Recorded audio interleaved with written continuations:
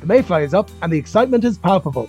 Wherever you are in Ireland, the lakes and rivers are soon to be hatching with mayfly soon. And to help you improve your catch rate this season, we've used a Mayfly Tactics Masterclass with international angler, guide and renowned tyer, Jackie Mahan. If you want to learn about setup, tactics, conditions and flies, then head over to www.irelandonthefly.com/masterclass, where you can find out all the details to access the recording and Jackie's notes. If you want to catch that difficult fish or try out new tactics, then this masterclass is for you.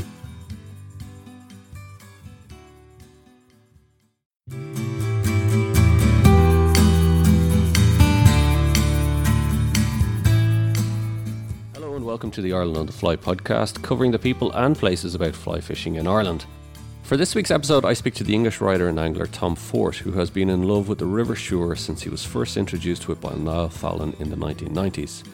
Tom returned to the Suir last September after a 20-year hiatus, realising what he'd been missing out on all this time, and he's vowed to come back after the COVID-19 crisis is gone.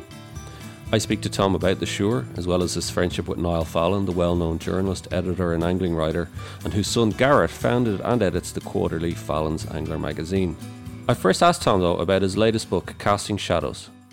I wanted to do something to kind of celebrate my own, all the pleasure and enlightenment that I've had from being on rivers and in rivers and thinking about rivers and dreaming about rivers, mainly rivers, lakes as well.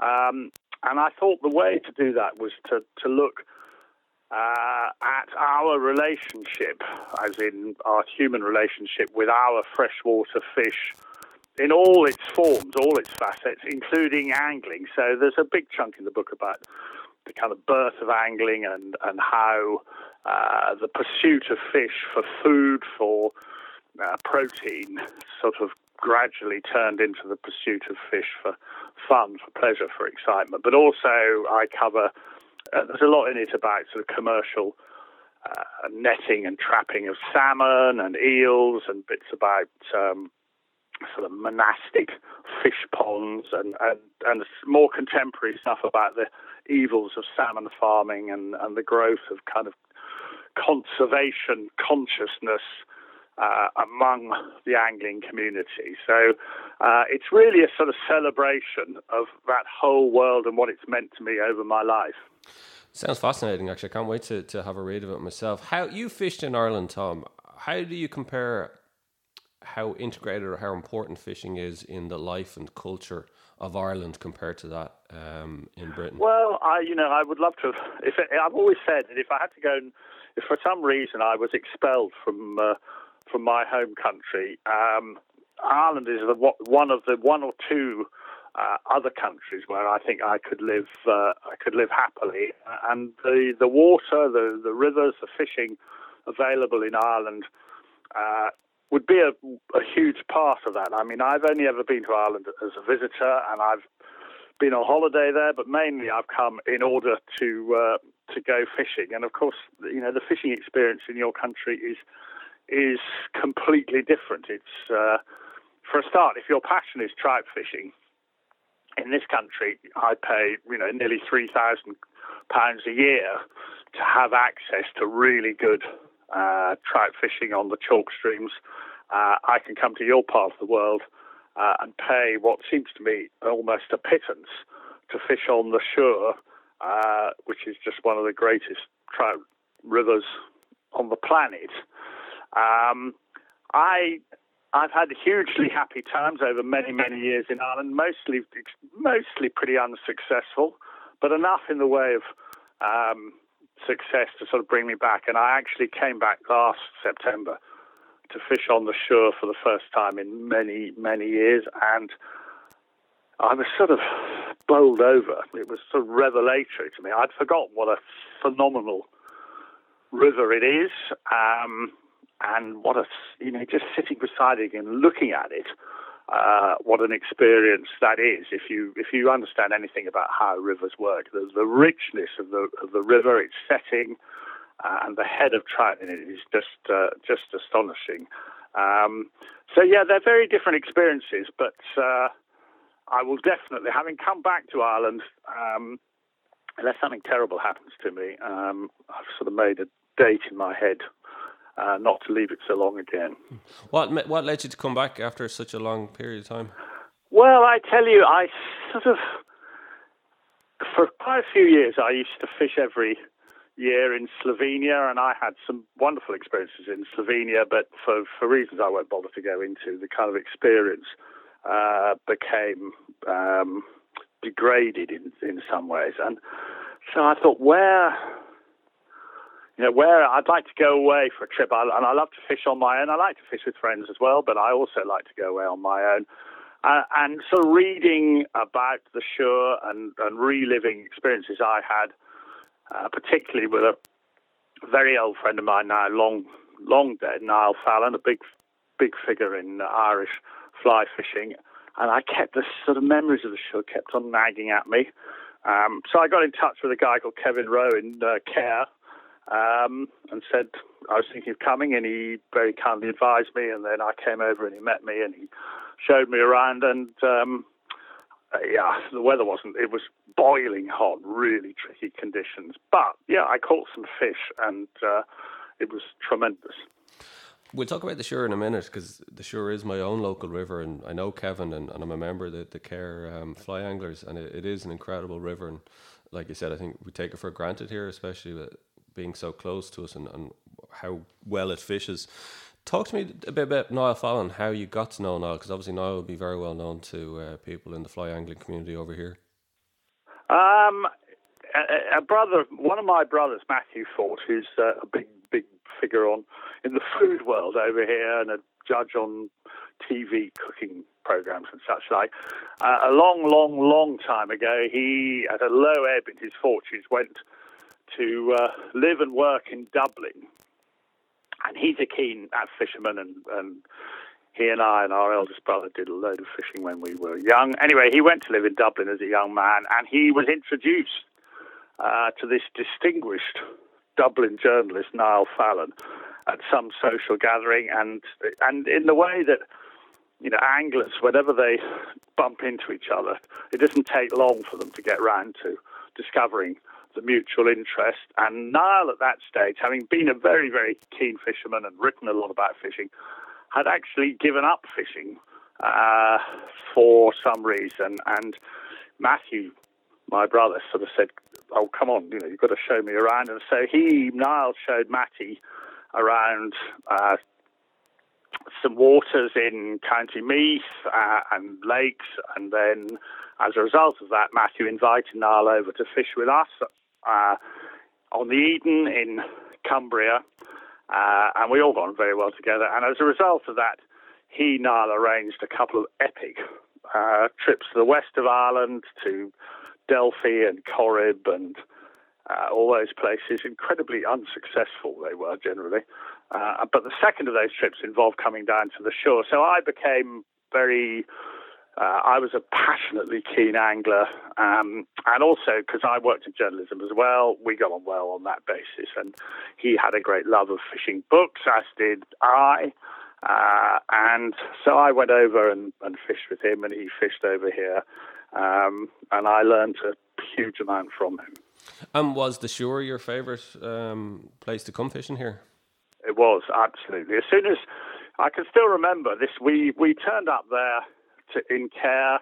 He had fished there every year for a long time, and he knew the river pretty well. And he was very friendly with this legendary figure, Leamy Farrell, who lived in Care, who sort of gave instruction to all his disciples who used to come along and ask for advice. And so we stayed at a B&B and went down to this amazing river. Now, it's changed since then. I can still remember when we first visited it, there was a meat factory, a sort of pie factory, I think in Care or on the outskirts of Care, which used to pour this disgusting stream of sort of meat refuse into the river. And it smelled to high heaven. And the whole, from sort of Swiss Cottage down, the whole bed of the river was covered in bits of fat and gristle and such like. I mean, the trout didn't mind at all, but it was pretty dire. And so I wrote an article I was then writing over here for the Financial Times, and I wrote an article about all of this, and then there was a local campaign, and eventually something was done about it. But walking up and down the river, it was impossible not to be amazed by the sheer number of rising fish, fish feeding on the surface, on emergers and dry flies. And already by that time in England, those kind of daytime hatches were beginning to decline very obviously. So the show gave you this idea of this impression of an incredibly sort of rich river, rich feeding, and bloody difficult fish to catch. They were too difficult for me at that time. But I went back a couple of years later with Niall, and we had a great evening on the sedge at Swiss Cottage, and we had good fishing up at Ballycurran, upstream from Cahir. And yeah, I just got into my head and wouldn't go away. It seems to be one of those, like, I suppose people outside of Ireland, they think of fly fishing for trout, they think of Corrib, really, don't they? The kind of the western lochs, but the Suir doesn't really. Lake, and then Sheelin as well, and drifting in boats. And yeah, I did a bit of that. I'm not really that enamoured of.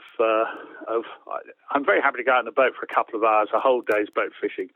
I did a bit of it with Niall on Corrib, several outings. They were never particularly successful, and I find the sort of confinement of the boat gets to me after a while. I'd always rather be beside a river and able to sort of to move around. And Ireland has amazing river fishing for trout. I mean, where Niall lived in County Meath, there were 3 streams within 2 or 3 miles of him.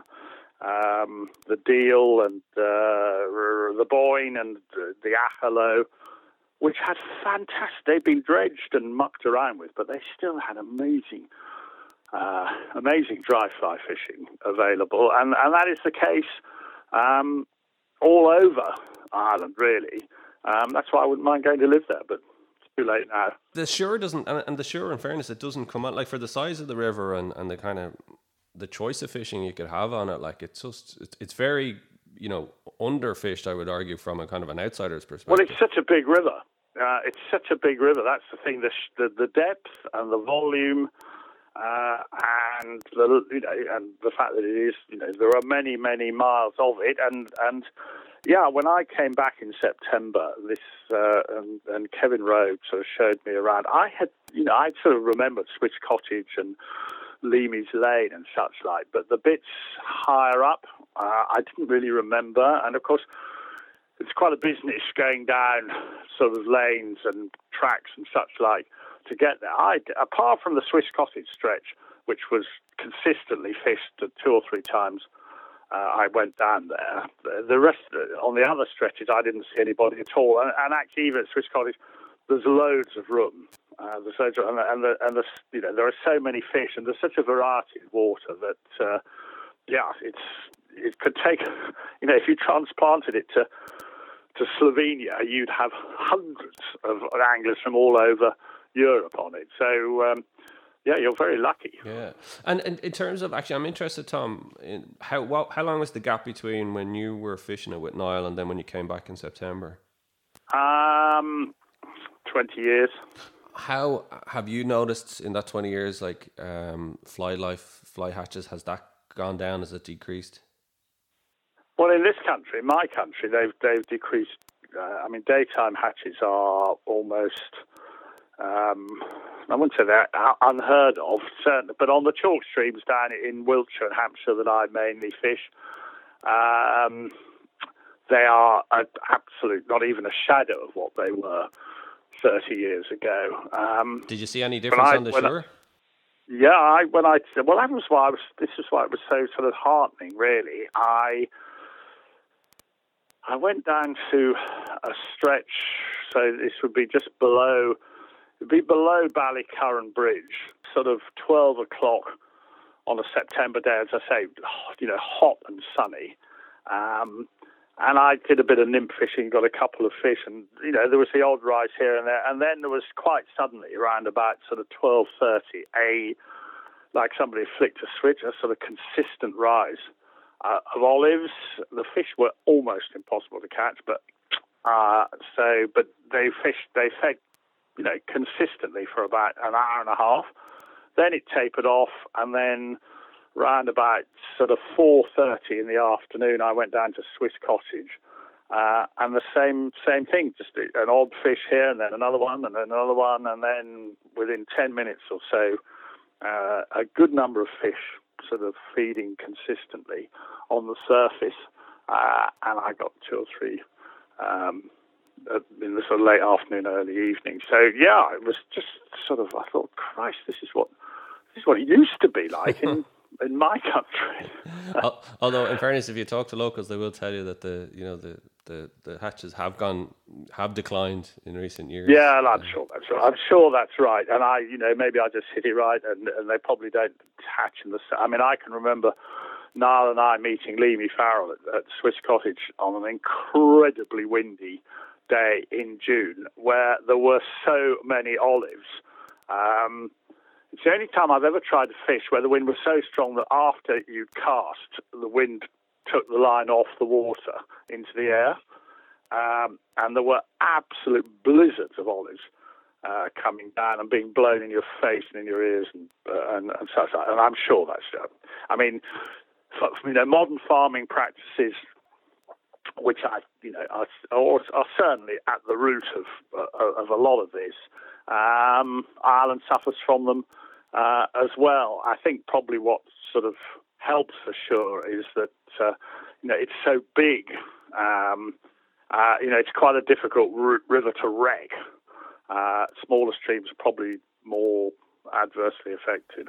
And it's quite a challenging river as well in terms of fly fishing. Oh gosh, yeah. I mean, and particularly more challenging as you get older, because the other thing is that in a lot of places the banks are really high, and you come off the bank and you're into water up to above your waist, right next to that.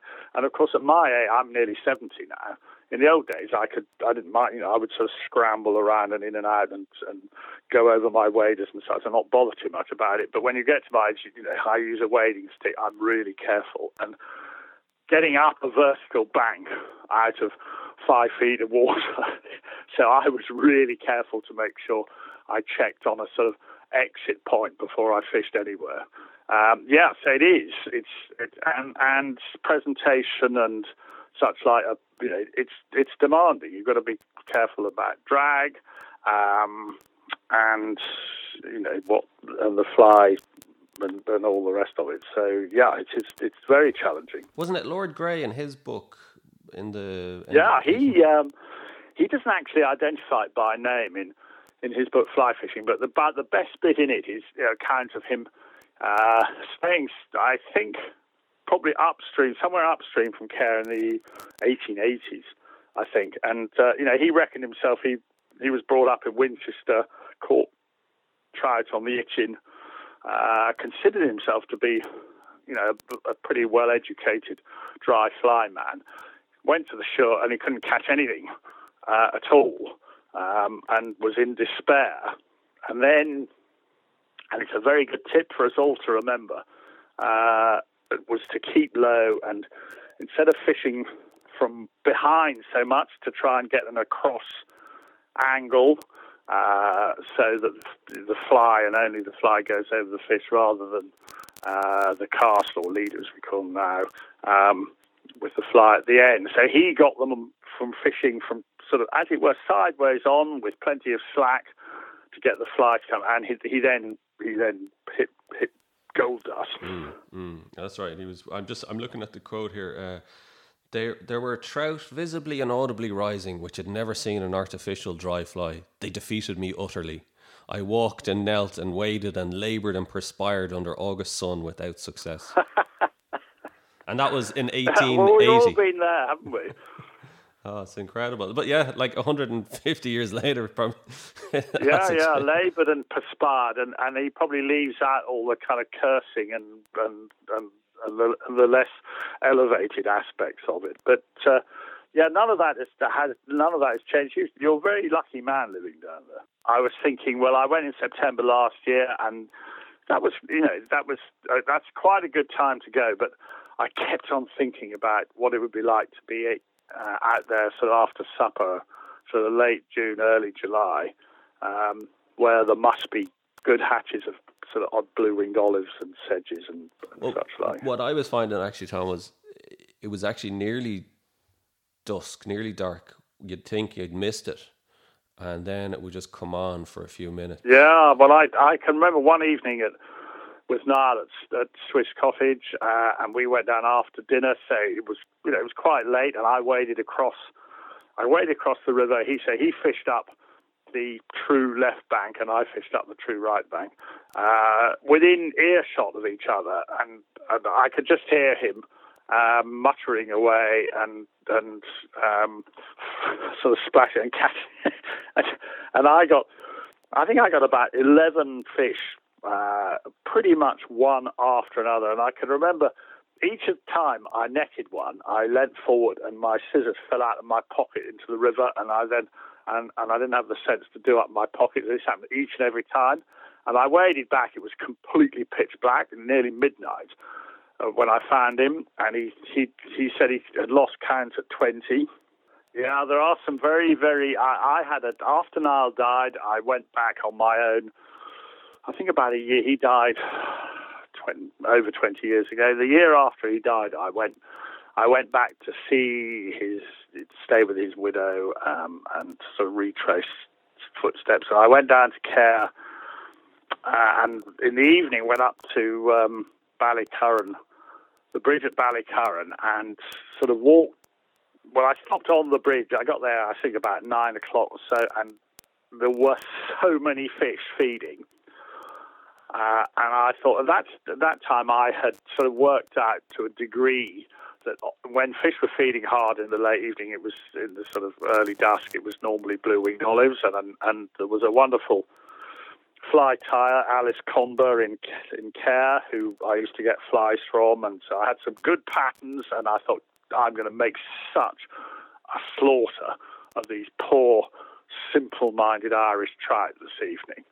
So I sort of waded in, and you could see the BWOs coming down in kind of squads on the surface. And anyway, so I've covered fish after fish after fish, and had absolutely no response at all.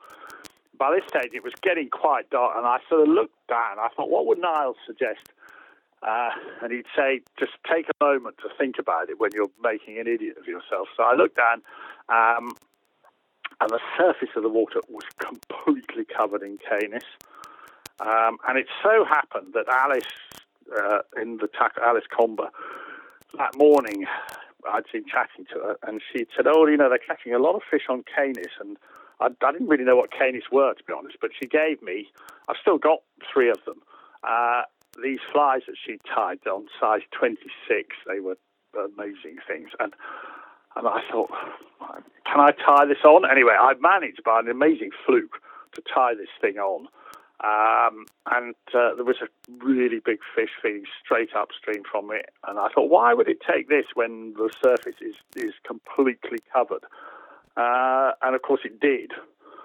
Immediately, as soon as it came down, up it came, and it broke me, and it was too late to put on another one. So I still feel very aggrieved about that. Talk to me about Niall Fallon, and obviously because you edited that book, Bright Waters. That's right, yeah. He had produced a book published only in Ireland called the Irish Game Anglers Anthology or something, which so he had done a lot of trawling around, and whenever I saw him, we used to go and look in bookshops and compare what he'd bought and what I'd bought and such like. And this anthology was unknown in England, and it was not the production values were not great, so it didn't really do justice to all the work that he had done. And again, after he died, I have a friend, a publisher of fishing books, Merlin Unwin, who used to do a huge number of fishing books, and I had already done a fishing book with him called The Far From Complete Angler, and I suggested to him that an Irish fishing anthology, might work. And he had, by that stage, started publishing the books by Peter O'Reilly about Irish rivers and lochs and such like. And he said, oh, yeah, fine. And then I thought, well, actually, we can do better than. So I got some extra material. I expanded it with a bit more, with some coarse fishing material and a bit of sea fishing material. And the result was what I think is actually one of the most sort of handsome-looking. I don't think it's sold particularly well, but I'm still really, really pleased with it. And anyone who, has a curiosity about Irish fishing writing, of which there is a lot, and a lot of it's not much good, but some of it is really good. And the way in which certain writers sort of capture the essence of the sort of Ireland of old, rural Ireland, the landscape and the rivers. It's absolutely full of good stuff, and I'm still really proud of that book.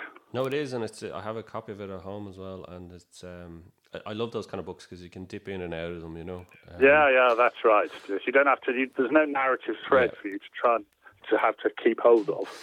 But you're also writing as well, Tom. You're involved with Niall's son Garrett in Fallon's Angler. Well, I'm not exactly involved. I keep a sort of an eye on his activities. Yes. Well, I've remained sort of friendly with the family. Niall had a brother, now also dead, called Porrick, who survived him. Porrick was a really big figure in financial journalism in London, and was the chairman of Euromoney, which is a hugely important, influential sort of financial analysis magazine. But Porrick was also a mad keen fisherman, although completely useless at fly fishing. He was really only interested in salmon. So I remain in touch with him and the rest of the family. And then, and I was aware that this son Garrett, who Niall used to talk about, and I probably, when I was staying there, saw this shambling teenager at some stage sort of going off to fish for rudd or whatever in the canal. And then lo and behold, he popped up in London, and with this completely mad idea to start a fishing magazine. And I did my utmost to dissuade him, quite ineffectually. And since then, I'm a subscriber and occasional contributor, and whenever I meet up with Garrett, I tell him which writers that he really needs to show the door to. But it is a good magazine. I mean, fishing magazines are generally pretty terrible, and the really good ones don't last very long. The best of them from long ago, when I was a boy, was a magazine called Creel, which was edited by Bernard Venables, and that lasted for about 5 years and then folded. The problem with fishing writing is, as I discovered, having written a lot about fishing, is that you run out of things to say, and then you just start saying the same thing over and over again, and then it's pointless, and you'd be much better off going fishing. Well, Garrett hasn't reached that stage yet. Maybe he will, and also he hardly ever goes fishing anyway, because he's sort of too busy. So he lives in this sort of fantasy world of sort of make-believe fishing, which is sort of delivered to him by all these writers. But I must say, he makes a tremendous job of production. It's a really his father would tell him that he was an idiot for doing it, and would secretly be extremely proud of him. Well, I think, do you know what? In fairness, it's found its feet over the last year or two in terms of its personality and its quirkiness, because I think that's kind of what you need. It needs to have that kind of clear, definitive personality that's a little bit different. Because, like you said, I think the problem is with fishing, when you're writing about fishing, whether it's fly fishing, any type of fishing, is you end up saying the same things just with different locations. So that's it. And you start, and the worst thing is you start going fishing not in order to go fishing, but in order to have something to write about, and which sort of takes the edge off the pleasure. And I think it's. I mean, I wouldn't. It's a younger man's kind of pursuit. I wouldn't want to do it myself. Or have But I admire him for doing it, and I'm just looking at it now. I've got a big stack of them here, and it just looks good. It looks different, and I know that people I've got to take out subscriptions say, most of them really appreciate it. And in fact, Niall's writings in it are great as well. I'm trying to get him on the podcast. He's a busy man between the day job and doing the magazine, but I do want to get him on to talk about the magazine. Yeah, you've got to get him. I mean, he doesn't know anything much about fishing, to be honest. He doesn't know anything. I took him down to the Suir. We went down. We were sort of flooded off after one evening, but we went down and I said, look, come on, you've got to learn how to cast a fly. Your father would be ashamed of you. Because he really only knows what to do with a float and maggots and such. And not that there's anything wrong with that. I am not a fishing snob in any way, shape or form. But anyway, we never got a chance. I thought, well, I've got to try and steer him away from all these sort of smelly baits and wriggly objects. But there was then the most tremendous deluge, and the river came up about 4 feet, and that was the end of all fishing. Tom, we'll just finish up. I want to ask you about your writing. I'm a non-fiction writer myself as well, and I'm just looking at the breadth of topics that you've covered from lawns. Lawns, eels, the weather, boating down the River Trent in a punt. I did a book about travels in Eastern Europe, which actually had quite a bit of fishing in it. I fished around sort of Poland, Czechoslovakia, Hungary, Romania. First of all in 1990, and then again in the 2000s, and did a very commercially unsuccessful book about that. I've covered all sorts. The Far From Complete Angler? Far From Complete Angler, that was the first thing. That was published by Merlin Unwin, and that was really a collection of stuff that I had written mainly for the Financial Times, but also various magazines, which I collected. And it also had a chunk of stuff of the fishing I had done in Eastern Europe in 1990. I travelled around for 3 months after the Berlin Wall came down, and met a whole load of anglers, and was looked after by anglers and taken to obscure rivers and streams in lovely sort of unknown locations, then unknown locations. So it was a sort of collection of previous stuff. All the others have been kind of commissioned and written as one, as a sort of single narrative, really. Any particular favourites from the ones that you've written? Yeah, the one that was most unsuccessful, the Book of Eels. So eels I remain fascinated by eels, and funnily enough, that book, which was a complete flop when it came out nearly 20 years ago, is about to be reissued.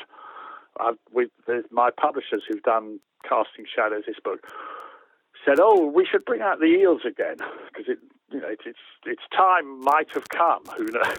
So I did a new introduction for it. But to do that book, I travelled all over. I made 2 visits to Lough Neagh in Northern Ireland to go out with the eel fishermen on the loch, and to see the eel trapping operation on the Bann, on the river coming out of Lough Neagh. I went to the States, I went to Italy, I went to France, I went to Denmark, I went all over the place,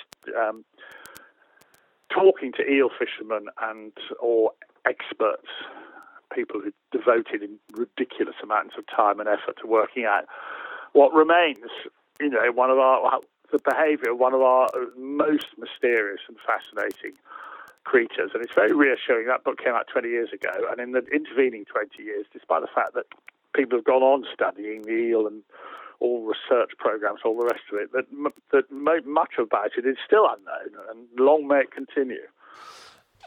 How do you convince your publishers to publish such? I don't know. They're very gullible. Do you for you, is it a case of you come up with a topic, you're looking for these kind of quirky ideas? Mostly. I did the most commercially successful book I did was about the A303 Highway to the Sun, which was a sort of it was a look at this road. It's the road that goes past Stonehenge, and I did a book not about its engineering, but about the history of the road, but also the way in which it sort of connected different landscapes and through different times. And the book was extremely successful, and in fact is still selling. And that was not my idea. It was suggested to me, and I thought it was a really stupid idea to begin with, and then I fell in love with it. And it became a fascinating book to do and was a lot of fun to do. And I, among various things, I walked the entire length of the road because, which was no fun at all, but it was you see things when you're walking that you don't see when you're in a car or even when you're cycling. But all the others have been, ideas of mine. And what's next? Have you any plans for next? I would just say, in addition to that, as a result of which I've made virtually no money out of any of them. Next, I don't know. I'm nearly 70. Each time, it's a very exhausting business. Producing a book, and I get very anxious about it. So I'm extremely anxious at the moment because the book is just out, and because all the bookshops are shut, and there are problems with distribution and such like. I think it's going to be very hard, even for people who want it, to actually get hold of it. But I mean, that's just one trivial aspect of this sort of catastrophe that's overtaken us all. But each time I do it, I think, do I really want to do all that again? And then something starts sort of nagging at me, and I get down to it. So, there are sort of things that are nagging at me. I certainly won't write anything about fish or fishing again. Oh, really? That's it? You're done with? You've covered all the bases? I'm done. I've done it.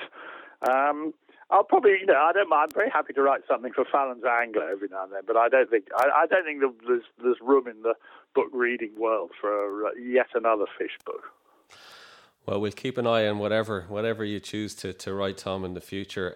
But if people can't get a copy distributed at the moment of Casting Shadows, they can, of course, get the Kindle edition. So I know it's not the favourite probably way for people to be reading a lot of the time, but look, there are options there. So if they do want to try and get their hands on it, that's right. Yeah, of course. If someone's really determined, they'll find it. They can work at it. Oh, perfect. Well, Tom, I tell you what, when you come over to Ireland, when we get through all this madness, I'm definitely on my way, and when I come again, I will definitely sign up with the Care Anglers. The £20 a day, and to stay in that rather delightful, sort of slightly faded town is such a great place to be. I'll look you up, and we'll do another interview from the riverbank. I think that'll be even better. Sure. Brilliant, Tom. Thanks a million. And for everybody, it's Casting Shadows: Fish and Fishing in Britain by Tom Fort. It's his latest book out, so do try and get hold of it, and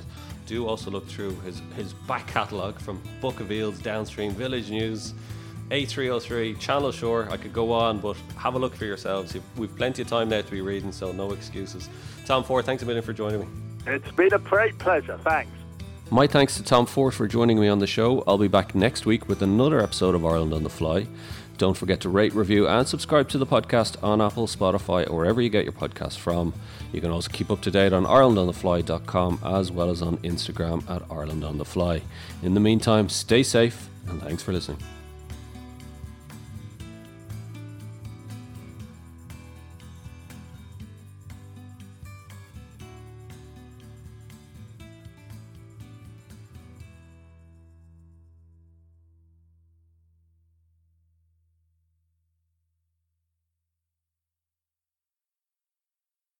The mayfly is up and the excitement is palpable.